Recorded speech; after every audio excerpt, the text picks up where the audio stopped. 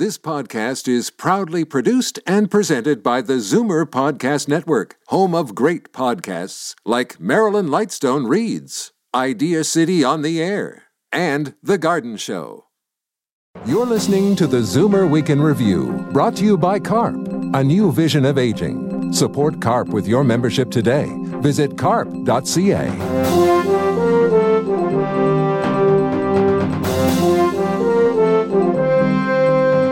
Good afternoon and welcome to the Zoomer Week in Review, all things Zoomer worldwide. I'm Libby Znaimer. Caregivers have a tough job at the best of times. We'll look at how they've been affected by the pandemic and who will be chosen to be the face of the new $5 bill. But first, here are your Zoomer headlines from around the world. If you're wondering about whether to take your Canada pension early or delay it beyond the age of 65, this study may help you decide. The average Canadian who takes Canada Pension Plan benefits at age 60 rather than 70 can expect to lose more than $100,000 of income over the course of their retirement. This, according to the lifetime loss calculation and research by Bonnie Jean MacDonald for Ryerson's National Institute on Aging and the FP Canada Research Foundation. Every year of delay helps your bottom line, but you have to start taking the money when you turn 70. Obesity increases the risk of early hip fractures in postmenopausal women well before the age of 70. Researchers in Finland followed women with a body mass index of 30 or higher for 25 years compared to women of normal weight. The data reveals the risk of hip fractures increased earliest for the obese women, but notably those at highest increased risk were slender women over the age of 75. A 71-year-old man believed to be the longest-serving nonviolent cannabis prisoner has been released from a Florida jail. Richard DeLisi was sentenced in 1989 at the age of 40 and served 31 years of a 90-year sentence for selling marijuana. He says he's not bitter about the lost years and prefers to focus on creating memories with his family. While in jail, though, his wife, his parents, and 23-year-old son all died. This week, he met two granddaughters for the first time. The latest celebrity diagnosed with COVID-19 is comedian and talk show host Ellen DeGeneres. The 62-year-old says she's feeling fine and production on her show is suspended until January. DeGeneres said anyone who is in close contact with her has been notified, adding that she's following all the guidelines. A brewery in Delaware is making a beer that honors President-elect Joe Biden and his long association with Amtrak. The News Journal in Wilmington reports that Wilmington Brew Works released its India Pale Ale this week. The beer is called Railcar 1, Wilmington to Washington. Biden was known for commuting on Amtrak during his decades as a U.S. Senator. The brewery tweeted Monday that its first batch had sold out. Ironically, Biden doesn't drink beer and is well known as a lifelong teetotaler. I'm Libby Znaimer, and those are your Zoomer headlines from around the world. A quarter of Canadians over 65 are caregivers, and it's no surprise that the pandemic has been especially hard on them. With less outside help, they're spending more time and money on their loved ones, making it much more difficult to manage. I talked with Amy Coupal of the Ontario Caregiver Association about the group's latest Spotlight survey. What we do understand from Spotlight is that caregivers are investing more hours in caregiving on a weekly basis. So we see that 31% of caregivers are providing more than 10 hours of care per week. And this is up from 26% before the pandemic. So there is an increased investment in time. We don't always have the specifics on why that is, but we certainly have anecdotal evidence from caregivers about a variety of changes that have happened in all of our lives that have, informed their caregiving circumstances and demanded more time from them. What are some of those changes? We do, understand that there have been significant changes in the availability or the method of delivery of services in different communities, and that caregivers have also made some different choices for themselves in order to keep themselves and the person they care for safe.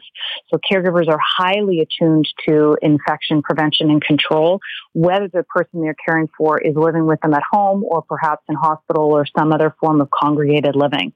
So caregivers are making a lot of investment right now, not only in time, but also in money. And this was one of the other notable findings from our report, was that we see that caregivers are spending more of their own money. 47% are using their own finances to pay for their caregiving expenses. So that's notable. Is that higher than usual? And what exactly are they spending it on? It is a range. We know that 38% are using their savings, 25% are dipping into investments, and they're spending it not only on caregiving expenses in terms of the costs of the kind of care that an individual might need, but they're also using it to pay for personal expenses for the person they're caring for if that individual doesn't have the capacity to pay themselves. 80% of caregivers are saying they're responsible for paying those personal expenses, whether that's rent or groceries, that kind of thing. It does vary from caregiver to caregiver, but for 80% to say that they're responsible for paying for those expenses of the person they're caring for is a fairly significant number. I just had a call with a caregiver earlier today who was talking about investing their personal money in equipment that they needed to care for their mother. So there's lots of different things, and it does depend on the needs of the individual they're caring for and the circumstances. How many people have become caregivers in the midst of this, and what's their situation? We know there are an estimated 3.3 million caregivers across the province. That's the number that we've worked with over the course of the life cycle of our organization in the last couple of years. What we learned from the Spotlight report is that 15% of caregivers have added responsibilities due to COVID-19 complications. We understand that of Ontario's caregivers, 5% have taken on the caregiving role as a result of COVID. Within that cohort, there's probably two different groups. One is people who are providing care for someone who may be affected by COVID. And the other portion of that group, and we don't have a clear breakdown as of yet, is people who have taken on caregiving responsibilities that they wouldn't have had before. So perhaps there has been a change in service or decisions have been made, and a family member, friend, or neighbor has said, I'll step up and take on this caregiving role. We'll be watching over time to see if that continues after the pandemic or whether we see that shift a little bit over time. Has the pandemic worsened the rate of caregiver burnout? Caregiver distress is one of the key markers that we've been looking at in Spotlight over the last couple of years. We do know that half of caregivers find it stressful to manage their own emotions. We know this is even more significant for caregivers supporting someone with a mental health challenge, and that 47% are also dealing with anxiety and stress related to the person that they're caring for. During the pandemic, there was a whole controversy ultimately resolved. Family members were barred from long-term care, and ultimately they were recognized as essential caregivers. What impact has that had? Caregivers want to be seen as that valuable part of the team, and it's been essential that they be recognized as a part of that team and included and continue to be given access. Make sure that process is easy, make sure the protocols are in place around any testing that's required, etc. And what we understand from caregivers is that it makes the world of difference, not only for them, but the person that they're caring for, to have that contact with all the proper protocols in place so that they can do some of what they're used to doing in their caregiving role. It's not the same, but it is really important to have that contact, not only for the physical benefit that it provides in terms of any care that they provide, but the mental health benefit, because that socialization, that engagement, and those check-ins around individuals' mental health, they really make a difference. Amy Coupal, thank you so much. Thanks for having me. That was Amy Coupal of the Ontario Caregivers Association. I'm Libby Znaimer, and this is the Zoomer Week in Review. Coming up, whose face will grace our new $5 bills? You're listening to the Zoomer Week in Review, brought to you by CARP, a new vision of aging. Support CARP with your membership today. Visit carp.ca.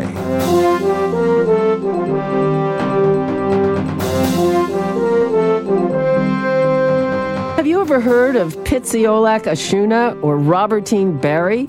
They are two of the 8 shortlisted candidates to be the face of our new $5 bill. Public opinion polls show that Terry Fox is the popular favorite, but that may not be the deciding factor in who gets to replace Louis Saint Laurent, our 12th Prime Minister. Bank of Canada spokesperson Amelie Ferron Craig filled me in. How did you decide it was time to retire Sir Wilfrid Laurier, who was our 7th Prime Minister, who probably is being forgotten perhaps now?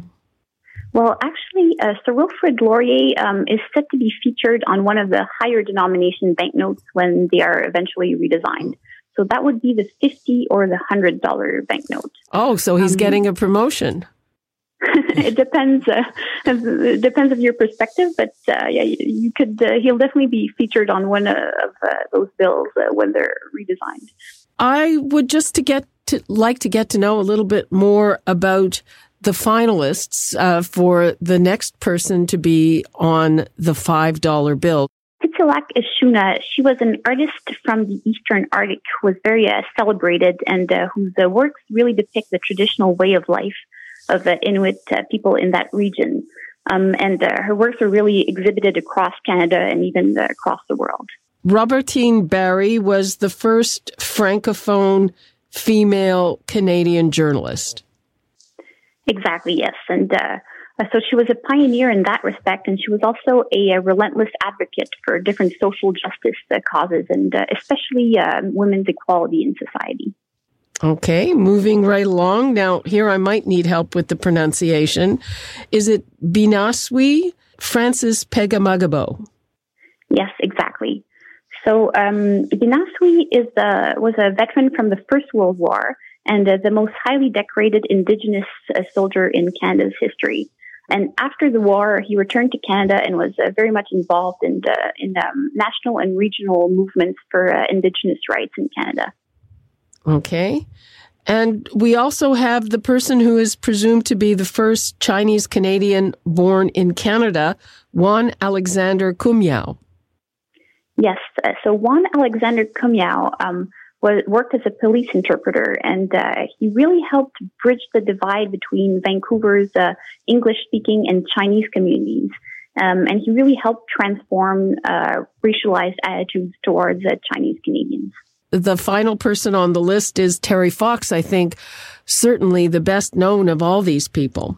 He was a young man who lost part of his right leg to cancer, and he then led large efforts to raise funds and raise awareness around cancer research by doing his Marathon of Hope across Canada.